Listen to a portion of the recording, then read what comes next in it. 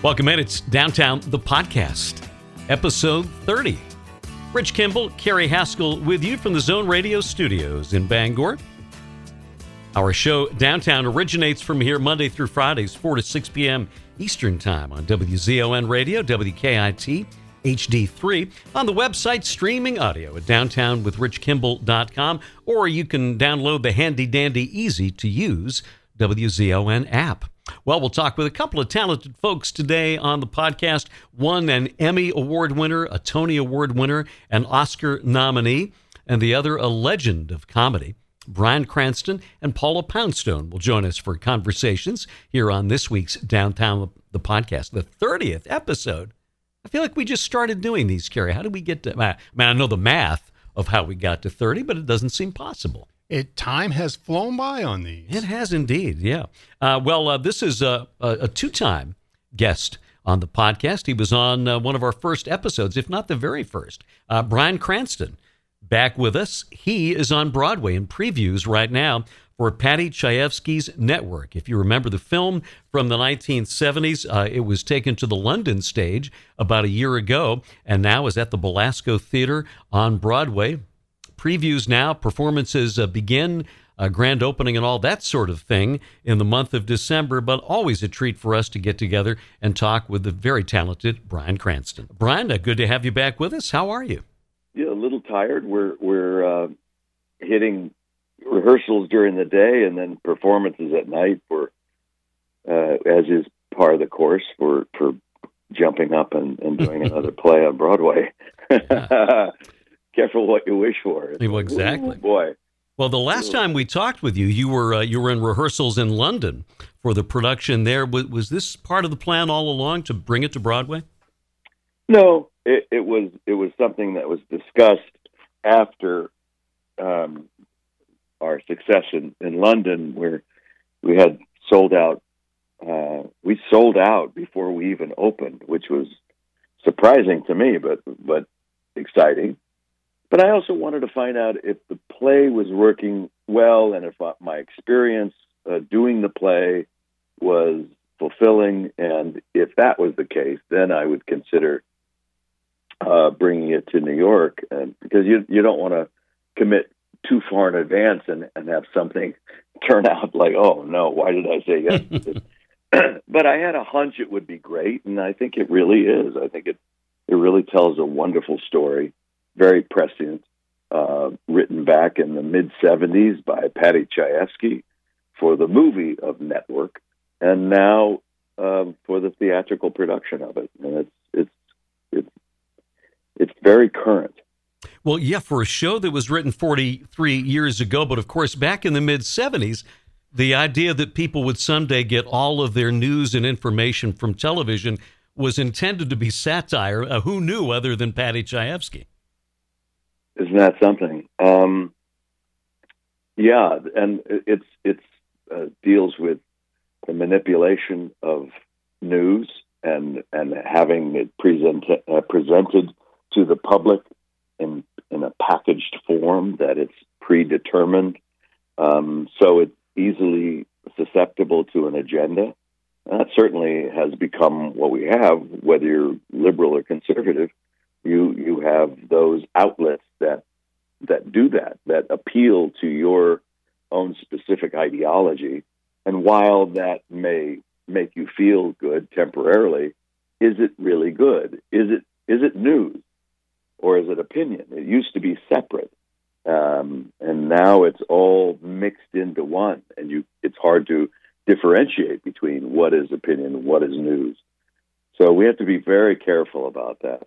And don't take opinion as if they're facts. Your character, Howard Beale, rails against what the industry is becoming. Do you see him as a hero, a victim, or perhaps a little of both? I don't consider him either one. When you play a character, I don't stand in judgment of the character. It's like you're living your life. It's like if you were to ask me, do I consider my own self a hero? Or it's like, what? No, I'm just an actor trying to find good stories to tell. And Howard Beale is a newscaster who either has an epiphany or a breakdown, and there's a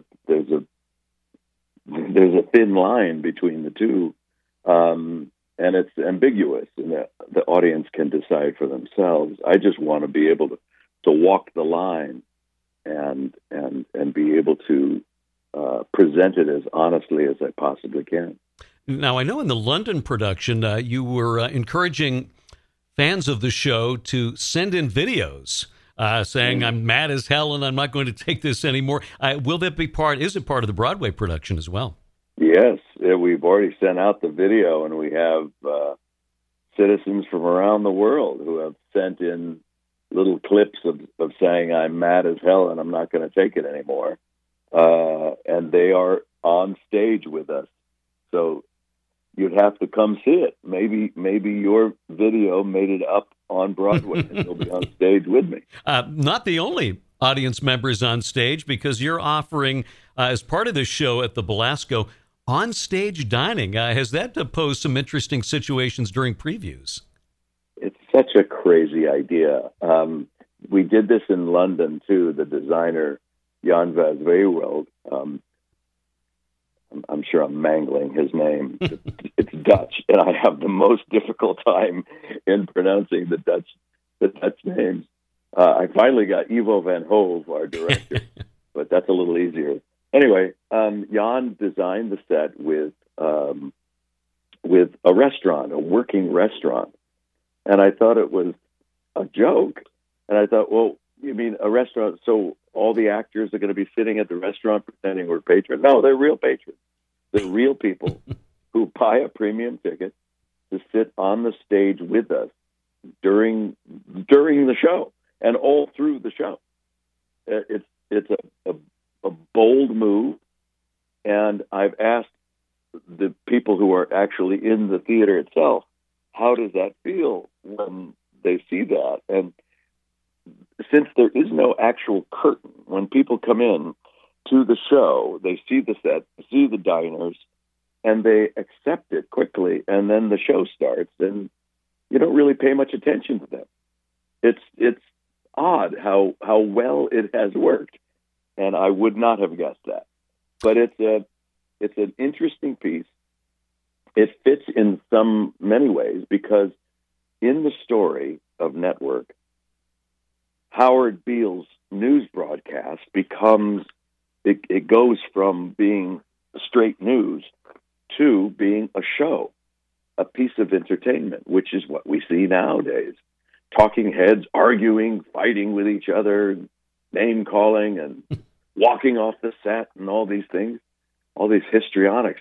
Well, his news program goes from the evening news with Howard Beale to being the Howard Beale Show. And when it becomes that, we welcome all the patrons who are not only on stage with us, but also in the audience, as if they are invited guests to watch a show, as if it were a sitcom in Hollywood, and you'd go watch them shoot this show. And so that's the idea, is to have that kind of interaction. And I do interact with the people on stage as well as in the audience, and it's a lot of fun. Brian, does the immediate feedback you get from doing a stage role feel more fulfilling as a performer than the more delayed reaction you get from doing film roles? Well, that's exactly it. The actual performing is far more engaging and fulfilling if you're doing stage work. For me, anyway. I can't speak for all actors, of course, but for me, it is, because you get to tell a complete story, a beginning, middle, and end every night. Now, the drawbacks to that is that a good stage play will have a heavy emotional content. So every night I go through an emotional, I get hit by an emotional bus. And I get exhausted, and yet it's exhilarating. So it takes its toll after doing 8 performances a week, and you have your one day off, and then you go back and you do it all over again. So, and I'm 62 now, so it's not as if I was a spry 58 the last time I did Broadway. We're talking to Bryan Cranston here on Downtown. In previews now at the Belasco Theater on Broadway is networked by Patty Chayefsky. Everything, so much that was in this movie has come to pass. How long will it be before one of the networks adds Sybil the Soothsayer? Yes, and Pop Vox. And all these other kind of interesting little ancillary characters who support the new entertainment, that the news has become entertainment. But, it also addresses interesting elements of our current culture, and that is the idea of being addicted to television. Right. And in it, Howard rails against his audience for just only 3% of you people read books. Only 15% read newspapers. And the only truth you know is what you get on your television. Well, that's still the truth, because the televisions have just gotten smaller. We hold them in our hands now. And by and large, that's how you get everything that you know, is what's on your iPhone. And that could be very dangerous. It ceases to develop a desire to have interactions in person and discussion.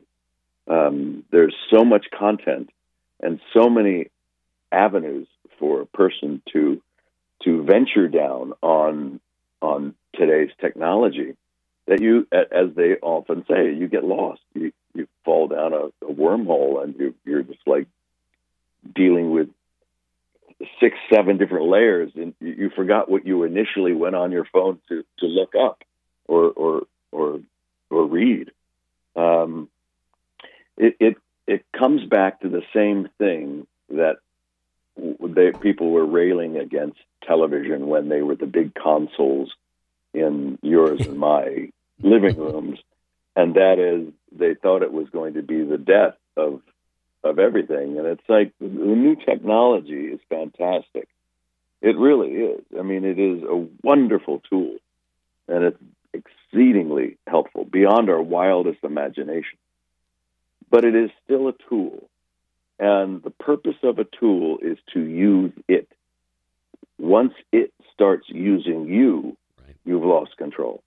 And so that's just, for me, that's always my reminder. My default mechanism when I have a moment of silence or breath is to go to the phone to see what's going on. And it's like, sometimes I have to catch myself and go, don't do that. Don't do that. Just keep looking at the architecture of this building, or look at that beautiful tree, or do some people watching. We've kind of lost that in our society. You talked a little bit about the creative team, a wonderful cast as well, including Tony Goldwyn, Tatiana Maslany. It has to be a lot of fun to work with that group every night. Very talented actors. I worked with Tony maybe 22 years ago on a HBO project called From the Earth to the Moon, where he played Neil Armstrong and I was Buzz Aldrin. So we're in Apollo 11 and negotiating how to do that and who should get out first. And it was a fun time all those years ago. And now here we are past middle age, and we're on stage together. He's such a terrific guy and a fantastic actor. He's really great in this role that William Holden made famous. And Tatiana Maslany, equally talented, taking on the role of Diana, who was played by Faye Dunaway in the movie. We talked with your friend John O'Hurley the other day, and he told us that you two were at the last game of the World Series this year when the Red Sox wrapped up the championship. Now, I know you grew up as a Dodger fan. Have you changed allegiances? in 1975, I became a Red Sox fan. As I'm always a Dodger fan. You want to stay true, and of course I am. So I had some conflict with this World Series. My biggest hope was that it would go 7, that it would be a really well played, exciting series, and I was disappointed that it didn't, because it would have been great for baseball. But yeah, back in the day when I was growing up in Los Angeles, it was a National League city, and we only saw National League teams unless your team happened to make it to the World Series. Right. That was it. So we were kind of it was really divisive between the National and the American League. And then 1975, the Red Sox were playing the Cincinnati Reds, and the Cincinnati Reds and the Big Red Machine were killing my Dodgers. So I wanted to root against them. And I heard the story of the Red Sox, a storied franchise, and they hadn't won in a long, long time. And so I just became a Red Sox fan, hoping that they would win in 1975. They didn't, of course. But that was my American League team for many, many years, and still is. I still like the Red Sox. So I still have the Dodgers and the Red Sox as my team.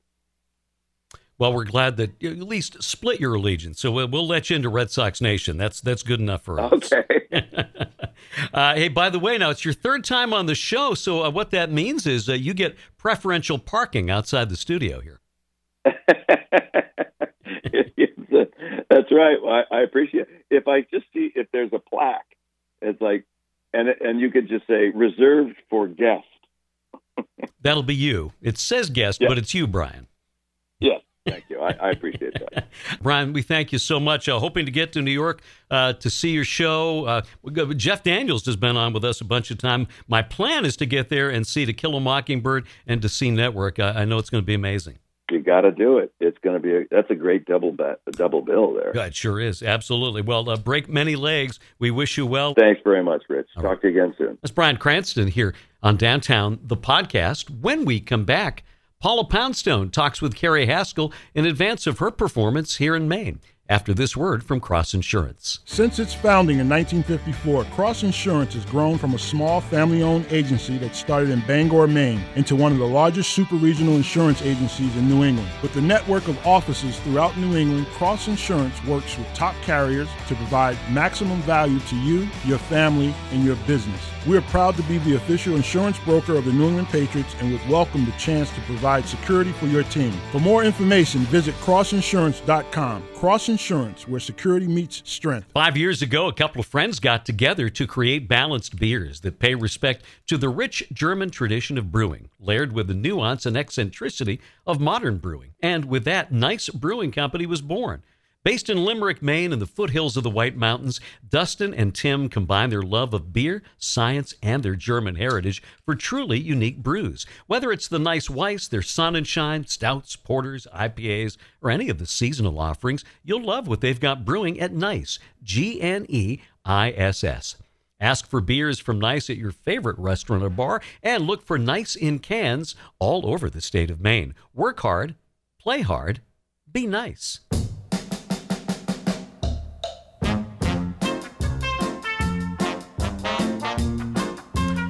Our next guest on Downtown the Podcast has been making people laugh for more than 3 decades. Legendary comedian, of course, you know her as well from her work on NPR, Wait, Don't Tell Me, where she's been on so many times, Carrie Haskell, that she's lost track of it. It's a lot of appearances. It is indeed. She's got a wonderful podcast as well, with maybe the best title in all of podcasting. Nobody listens to Paula Poundstone. Well, we do when she comes on our show, and we had a great time recently when Carrie got a chance to talk with comedy legend Paula Poundstone. I need to pass along my missing person report to you. I can verify that your missing survivalist guest, Thomas Coyne, is not in the WZON studios on Broadway here in Bangor. I also had our engineer check for you. Our Transmatter Shack on Kings Mountain in Orrington, he's not there either. That was one of our greatest suspicions, was that he was located there at this time. for those on our podcast, Nobody Listens to Paula Poundstone. We were going to have this guest one day. For those who don't know about this, one evening, a guy named Thomas Coyne, and he was a survivalist, or is a survivalist, and he was going to explain to us what you do when you encounter a bear. And so the time, we get ready to do the show, we're sitting in the studio waiting, and Thomas Coyne never showed up, which I think that for a survivalist not to make it to the show suggests some rigorous conditions. So ever since then, we've been looking for him. And, we called, we emailed him, we texted him, we used all the methods that we had contacted him to be on the show to begin with, and never got a response. So ever since then, we've had our listeners scouring the country, telling us where he isn't. And we have a map, in fact, on, I think it's the Facebook page for Nobody Listens to Paula Poundstone. We have a map that shows where he isn't. Well, you can check off, studios in Bangor, Transmitter Shack in Orrington. He's not there. I'll continue to, search Eastern Maine as much as I can for you. We really appreciate it. Constant vigilance. So, yeah, and if anybody doesn't know what's going on with your podcast, they need to. It is a great, great podcast. One of the Oh, that's so nice to hear. Thank you. Yeah, I enjoy it a lot. The weekly house band is a lot of fun. You cover a lot of different instruments. Most recently, last one was the vibraphone player. You've had cello, accordion, double bass, trumpet, everything. I gotta say, my personal favorite was your the pipe organ for your Halloween special. Oh, nice to hear. I'll pass that along. Yeah, we had speaking of pipes, we had a bagpipe player one night who was really kick-ass. I mean, we sort of figured that the bagpipe would be, sort of hard to listen to, and maybe, that there was something just sort of funny about bagpipes. But I got to say, the bagpipe was one of my favorite house bands. And stay tuned, listeners, because the didgeridoo is scheduled soon. Ooh, that's a can't miss one. I have a feeling. I was talking. We had a production meeting yesterday over the phone, and we were talking to Adam. And Adam's a musician himself, my partner, Adam Felber, and so he often talks to the musicians about when we need them to play and that sort of thing. And so we were saying, well, we want, especially at the beginning of the show, really upbeat music, and we're like, okay, we have the didgeridoo coming up. I think. I don't know. I'm not sure I've ever heard upbeat didgeridoo. I'm looking forward to it, though. I've heard it a few times, but no, it's. I've never heard an upbeat tune played. No, I think it sounds a bit. I don't know what a moose sounds like in real life, but my guess is there's a similarity. Now the pipe organ, and you've had other ones too, but he had a theme. The pipe organist, whose name I'm not going to remember, unfortunately. He had a theme song ready to go that he played for you. I thought that was one of the high contenders. Have you made a final decision on a theme song for the show yet? Oh, we've been having a theme song contest since the inception of the podcast, which, by the way, is called Nobody Listens to Paula Poundstone. And no, we haven't settled on a theme song. We're continuing to ask people to submit them, and we've had a rich array. So we play like some samples of the theme songs here and there, and we've gotten almost every genre now. I mean, I don't think there's been like a Gregorian chant one yet, but the night is young. Yeah, it's your guest list. We like to say that Downtown has Maine's best guest list due to wonderful guests like yourself. But your podcast definitely has one of the most eclectic guest lists, especially when you start looking at the careers of the people you're talking to. So we had a woman come in to talk about mold, house mold. Yeah, and she was. What's funny? She was great. She was bubbly and enthusiastic. I mean, I'm trying to get people that can explain to me, stuff that I just need to know. To survive, like if I was moving out of my parents' house, what would I need to know? And see, every time I suggest something, a lot of my coworkers are like, well, that seems a little down. I don't see where you're going to get. I don't see what's going to be funny about that. And then these people will come on, and they're so into their jobs, like the they don't call themselves exterminators anymore. What are they? Pest control. The pest control guy. He was this young guy that was so enthusiastic, not in a morbid way about pest control, but really, he really understood the psyche of rats. Yeah, well, he's helping you with your various infestations that you've had. Silverfish, which infestation of the week segment sometimes, because I've had rats. I've had big logie flies. Oh. I've had of course, the little silverfish things. I fortunately have not yet had roaches, but I know that somewhere after the mold, they're on their way. Now, talking with all of these folks, have you sparked that fire for a career alongside or instead of comedy? I'm always on the lookout for a career where I don't have to do any self-promotion, where I'm not stuck saying I'm going to be at the blah blah blah on December 31st. But so far, I don't have the skills to do any of these jobs. That seems to be the biggest problem. I've been a comic for 39 years, and although I do believe you can teach an old dog new tricks, some of these I'm not sure. We did have a real estate woman one night, but I don't think I'm effervescent enough. She was very bubbly. She was very bubbly, and I got the sense that. And she was like the new age realtor, that do stuff like she had one of the houses she was selling, or they call it, she had the listing for. They were, they had like a sushi party. I'm not sure how that sells a house, but I guess it does. There was a lot of like have a party at the house that you're selling, or it's way beyond have the smell of baked cookies now. It's way beyond pointing out that a room is spacious.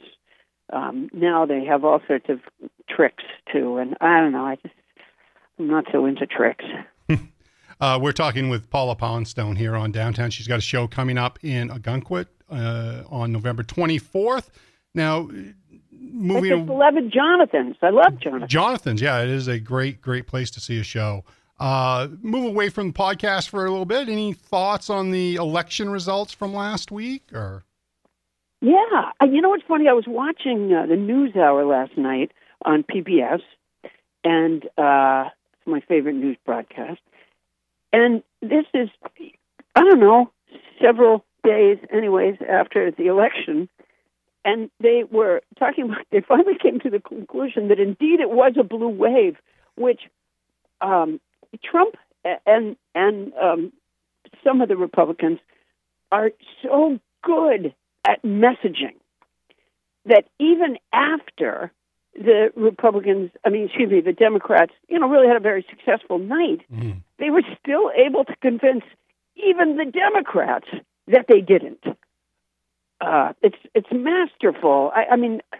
It's truly masterful. If it was used for good and not bad, sometimes it would be an amazing thing to see. But anyways, and California, I think Trump has actually gone to the border of California with a saw and is now trying to cut it off of the United States. He's going to turn into Lex Luthor in Superman, where he's going to try to just, He really does not like us here in California. Yeah, He's had it with us. So that during our fires, he picks that time to criticize forest management. And by the way, I don't know when he became an expert in forest management. He said the other day that he knew more about the Fed than did the Fed chairman. And so his level of expertise. I was thinking the other day that if they ever do a biopic of me, Trump will probably play me because clearly he must know more about me than I do. Well, just ask him. I'm sure he will explain the bits of your life that you're missing out on. He does do this thing where he'll say something that's like an absurd fact, not a fact at all. He'll say something that's an absurd notion, and then he'll go, everybody knows that, you know it. And every now and then I have to sort of stop for a minute and go, like, I have to think it over. Did I leave that in the closet in my brain somewhere and I've forgotten that I knew that? Like, no. That's because that's not so. It's an interesting time, especially I think for kids growing up now. Like the idea that you have to put everything that's said through fact checking, and it didn't used to be that way. Every now and then Beaver Cleaver lied, but within 22 minutes they'd come to the bottom of it. Yeah. You need everybody's got to walk around with the fact checker is a full-time job for everybody now. Yeah. It is pretty extraordinary. But we were happy with many results here in California, and I imagine that Florida will have their numbers in sometime next year. Well, yeah, and they may decide, whether Al Gore won or not by then. Oh gosh, wouldn't you like that? They do have to come up with a good counting system. Clearly, whatever they're doing there, it's like every time, like the Chads didn't work, and then this time, I don't know. What was the state where the ballot? No, that might have been Georgia, where the ballot. A lot of people just didn't vote for a senator because of the way the ballot was designed. Yeah, I think that was in Georgia. I remember hearing that. I don't remember the exact state. Wendell, my assistant, just said Texas. I'm not certain, but anyways, one of those that was authentication challenged to begin with. Like they designed a ballot to sort of obscure the Senate race. So as a voter, by the way, I can't imagine going into the booth and accidentally not voting for a senator. Do you in Maine, do you have to vote for judges? No. No, Maine judges are appointed. We vote for district attorneys, but not for judges. We have to vote for them, and no one knows. No one knows it. Unless you're a criminal, no one knows judges. So, people, those who take voting very seriously are, just days before the election scouring, just looking anywhere for some sort of judge hint. Oh, yeah. Very strange system. Yeah, Maine has offices like that. We have county treasurers that we're voting for and things like that just nobody really knows who these people are. Until they see a name and have to try to decide which one to put in. Right, yeah. We have the Board of Equalization. I don't even know what that is. I think it's like a couple of people who hold up something that's a pound, and then they hold up something that's 16 ounce, and they go, yeah, seems about the same. I feel like I have to ask this before. I know we've only chatted for a little bit of time. Before we wrap up, I feel like I have to ask you if there's any life advice that you need to impart to me today. Oh, life advice. Let me think here. Yes, I have a lot, as you well know. Well, I can tell you what I did when I was younger. Because I have a lot of cats. I had an Ernie doll, as in Bert and Ernie, mm-hmm. Ernie puppet, and I kept him in the refrigerator because my cats used to eat his hair, and it's just something I want to pass along that people might be able to use. I took him out every now and then to enjoy his company, but for the most part, being an adult, I didn't really play with the Ernie doll just that much. I just liked the presence of him. And he was as decorative in the refrigerator as he was going to be anywhere else where the cats could have eaten his hair. Protect the dolls from the cats. They can't get into the refrigerator. No one thinks to decorate the inside of the refrigerator. But opening that door and having a dopamine hit, that's what I got every time. And it wasn't just from the pecan pie that lay there waiting for me. Well, that is helpful because I have a cat, and I would not put it past him to start eating things around my house. knickknacks of any I grew variety. Up with a cat that ate everything. This is where you learn things. My parents used to keep their will in the butter dish in the refrigerator, and they said that it was because if the house burned, that the refrigerator wouldn't. I don't know if that's true or not, but that's what they believed, and that's all fine. But every time we made toast, we thought, "Oh, Mom and Dad might die." So I don't know. That's why I say use your Ernie doll, not necessarily a will. I have known people that have hidden cash in the freezer. Just I don't know the reason. I never asked the reason. I assumed it was because the robber wouldn't think to look there. Took some of the cold cash out of there. You know what? I don't have enough to hide in the freezer, but now that you've said it, if I ever save any, that's where I'm putting it. Thank you so much, Paula, for taking the time to chat with us today. It was nice talking with you. Thank you. Take care. Paula Poundstone here on Downtown, the podcast. Thanks to Paula. Thanks to Bryan Cranston. Those are a great example. Two people have had enormous success, both as down-to-earth and as nice and great to talk with. And in both cases, no difference when the mic is on or the mic is off. No, not at all. And they just... They call up and they're ready to have a conversation, and that's what you love to see. Yeah, and you don't get rote answers. You get, as you said, you're talking, you're having a conversation.